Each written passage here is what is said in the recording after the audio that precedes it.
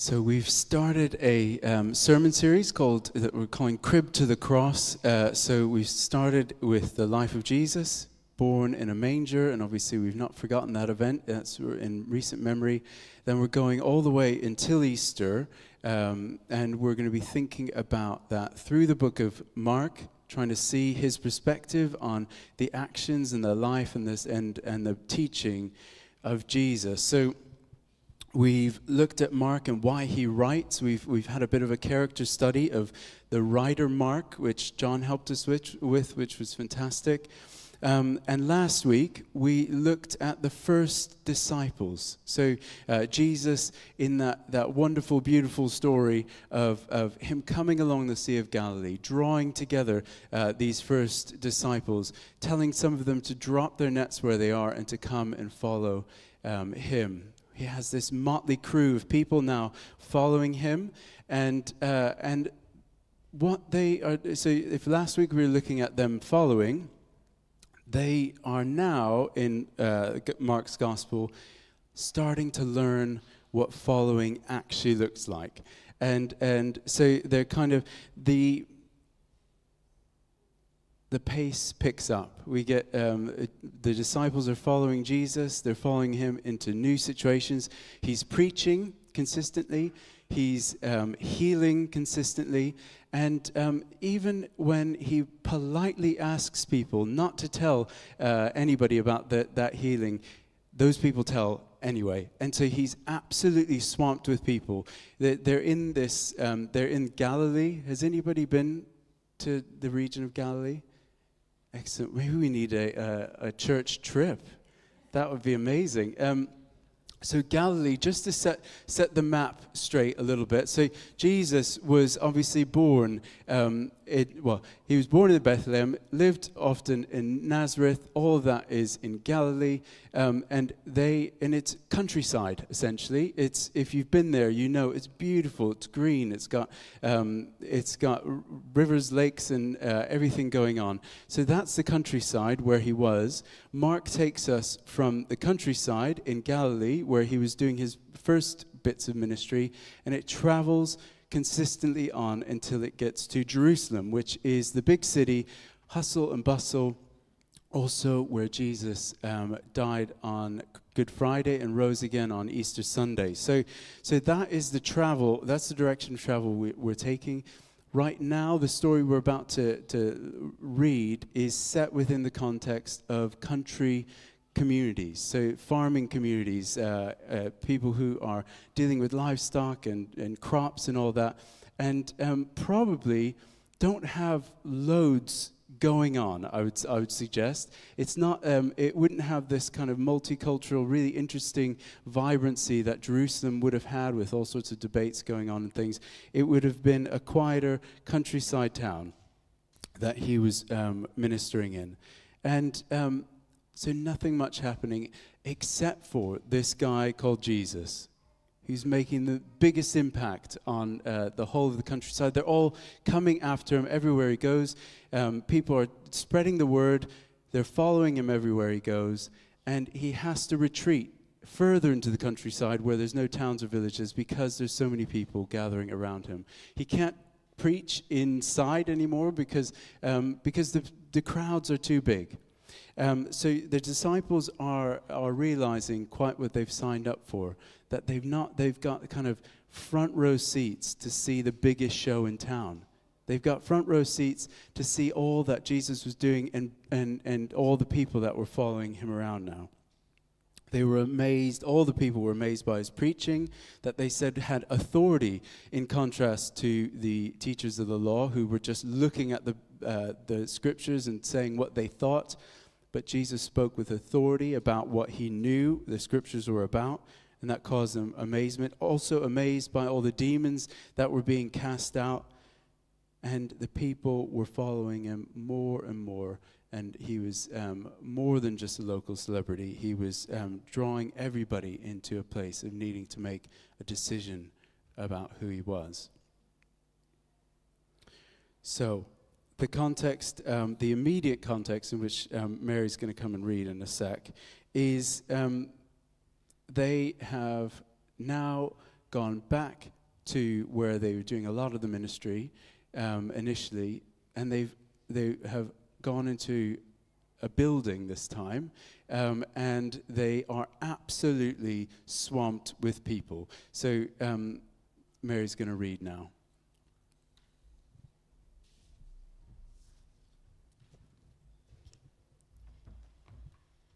So this is in your Bibles, Mark 2, verses 1 to 12.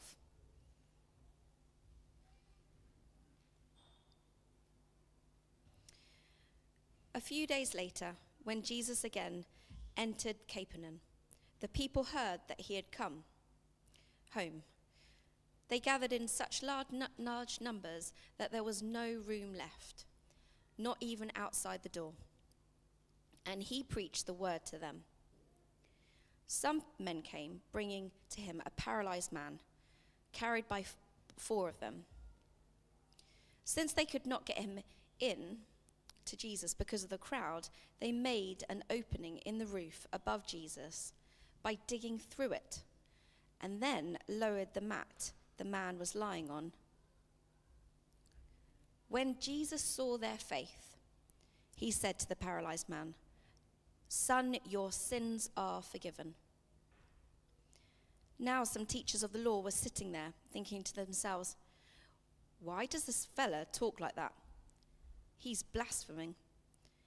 Who can forgive sins but God alone?" Immediately Jesus knew in his spirit that this was what they were thinking in their hearts. And he said to them, "Why are you thinking these things? Which is easier, to say to this paralyzed man, 'Your sins are forgiven,' or to say, 'Get up, take your mat and walk'? But I want you to know that the Son of Man has authority on earth to forgive sins." Then he said to the man, "I tell you, get up, take your mat and go home." The man got up, took his mat, and walked out in full view of them all. This amazed everyone, and they praised God, saying, "We have never seen anything like this."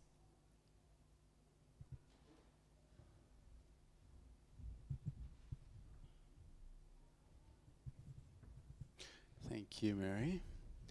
Right,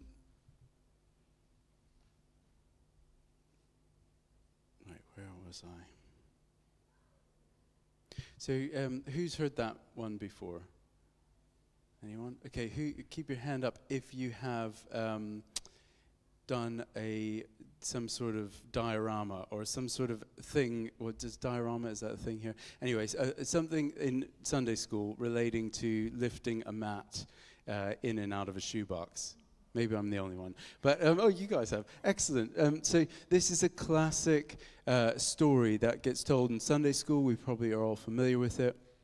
I think when I was reading Mark and some of the commentaries around it, what fascinated me was actually that, yes, it was hugely dramatic, but probably for very different reasons than what we think and what we teach in Sunday schools, or at least what I learned when I was making that shoebox hole and lifting a little man with some string in and out. So this man, who we know very little about, Mark introduces him into the most dramatic scene, in the most dramatic way. And all we know about this man is that he was paralyzed and that he has amazing friends. I doubt, well, I hope that some here have friends as amazing as this guy. It's more than many could ever hope for, but amazing friends that would drag him out. Not just get to the door and say, "Oh, well, that's too bad, we can't get in," but would go to the lengths of dropping him in through somebody's roof. Maybe they knew the person, maybe they didn't, but they dropped him in through the roof. And so keep that to one side. But I always thought it was hugely dramatic, and I thought this seems really far-fetched in some ways, because couldn't they have just pushed through? Can they just push through the middle, you know? And such was the scrum. And I think who's been to a concert recently? Not like a cello performance, but like imagine trying to get front row when somebody has been sat there for 3 hours waiting to sit and grab Harry Styles' T-shirt when he throws it off. They're not going to let you through. You're never getting through anyway, except for through the roof if you want to get front row, or you'd have to be. I mean, actually, Mary does a very good job because she's quite unassuming, but she kind of sneaks in and says, "Oh, sorry," and people do move out the way, and I kind of follow in her train if we're doing. But on the whole, that doesn't work. So these friends were faced with this situation. And so they go the extra mile, and they put him in through the roof. So this was set within a context of that drama, but actually the drama which I believe Mark is trying to present is one much more deep and theological than just a man dropping through a roof. I think in many ways that is secondary to the story, because the drama is something else entirely.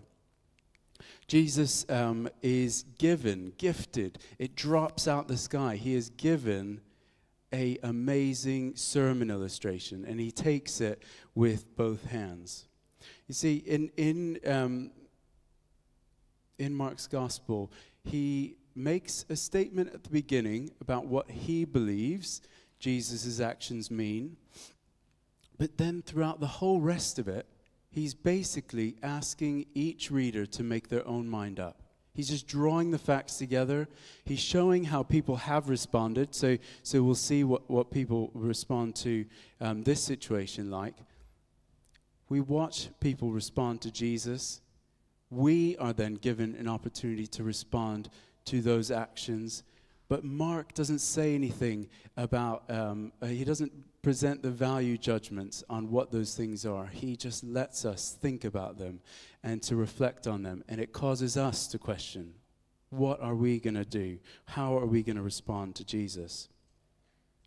Already there was a divide happening within the response to Jesus. We've got Jesus preaching, saying some things that people liked, saying some things that people weren't so happy with.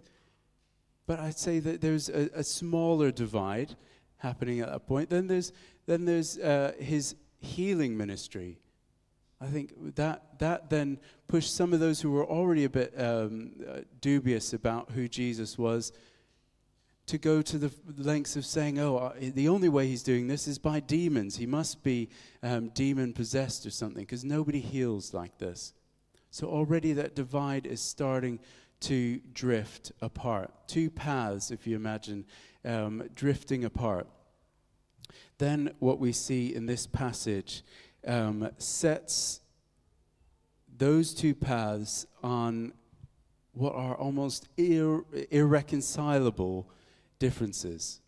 It expedites the drama and the division that comes through Jesus' ministry in Mark. So unsurprisingly, Jesus takes this opportunity and he does something incredible with it. So what was happening already was he was preaching and healing in this house, and they were amazed. They were either amazed or they were kind of looking on with they're being very unsure of what he was saying and doing. But up to now, what was I going to say? But this now, what this this paralyzed man coming in brings the most extreme drama that we've seen, the extreme division that we've seen yet in Mark. Because Jesus, instead of, there are a number of ways he could have done it. He could have, for example, he could have taught, and then he could have healed, and then he could have talked about forgiveness. But what Jesus did was he talked about forgiveness. He said, your sins are forgiven. The man was still lying down on his mat. He allowed he dropped that grenade in the room, because what that was that was a God claim. Through action, he was claiming there to be God. And that's what the Pharisees say. They say, who is this man? I think Mary said fella. Who's this fella? Does it say fella? I do have an American Bible. Maybe that's... I think in the British version it says fellow. Oh, fellow. Yeah, there it is, fellow. Some say fellow, some say fella. So who's this fella that is claiming even to be God, and who's blaspheming? Drops that in there. Probably lets that simmer for a little bit. And then, knowing their thoughts, he challenges them. And then he says, get up, you're healed. And he teaches through that. So he shows them, he allows the division to take hold. He allows them he exposes their heart at the division that was going on within it. They had decided that Jesus was something other than who they wanted to follow. They decided he was something against what they believed in and their view of the Messiah. But he allowed that division to happen, and then he proved his worthiness through healing that person. He then called out the errors of their thinking. And he called them to make a decision about who he was. I think if we hold that idea of Mark presenting us with Jesus as a person to either follow or peel off from, it will give us a lot of clarity as we go through this book together in the coming weeks. Here Jesus makes a claim to be God, by which he sets himself on a course to the cross. We're thinking about the crib to the cross. This is, I'd say, the start of that hard turn towards the cross. The people were not happy with the idea that he was claiming to be God, and ultimately that's what got him crucified. But Jesus makes a claim on each of our lives. He offers us who he is to each of us. He offers a sense of what he's calling us to, and we're asked to follow down that path or to divide off. And so I'd love for us to think more practically now about that idea of following Jesus. So the disciples in this are learning quite what it means to follow Jesus. Each time you can see they're almost bewildered at times, thinking, I didn't realize it would be quite like this. I thought, that some of them are carrying swords around because they think they're going to be a part of this kind of this band that takes over the Romans.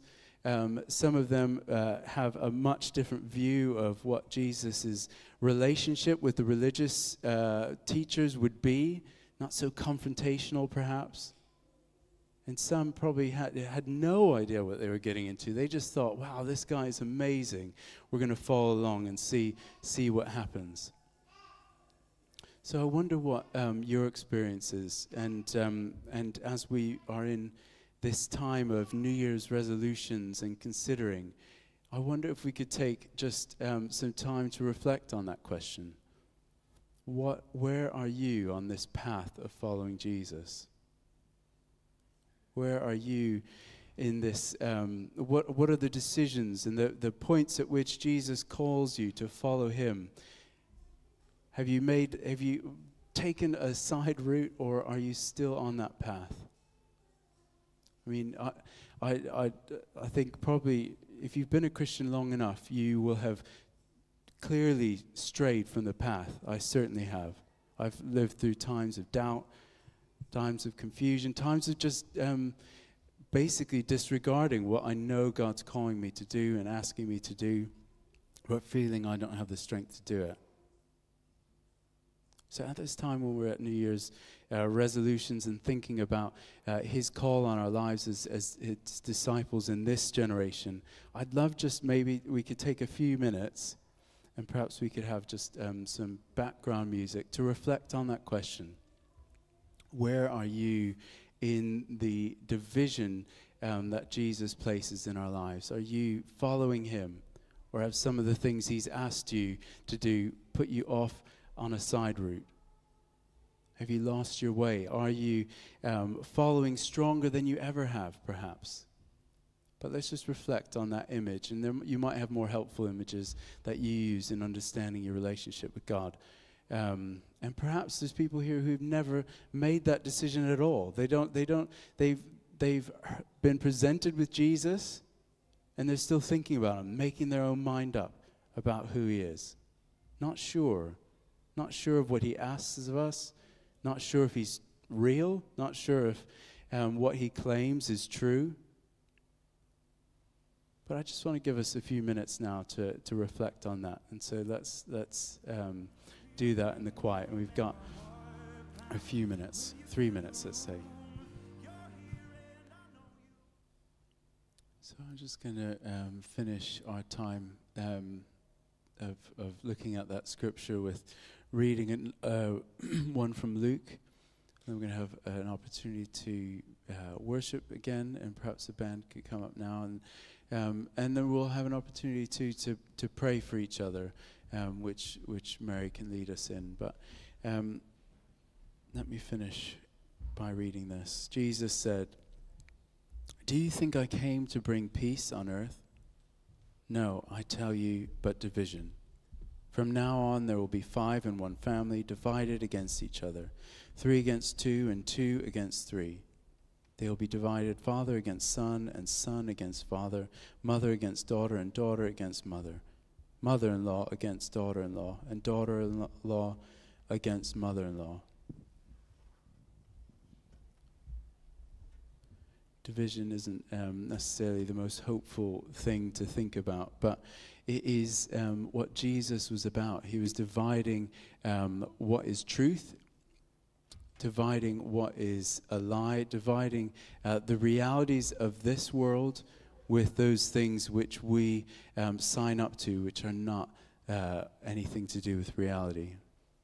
In my experience, has been the more I follow Jesus, the more I realize that the call is much harder than I ever understood. But actually the intimacy with God in that call is more life-giving, more joy-filled, and more powerful than anyone could imagine. So I think we sometimes sanitize the call to follow Jesus.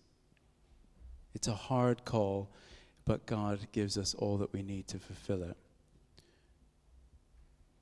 So let's stand, let's respond to all that Jesus does in and through and for us, and let's respond in worship. Let's stand.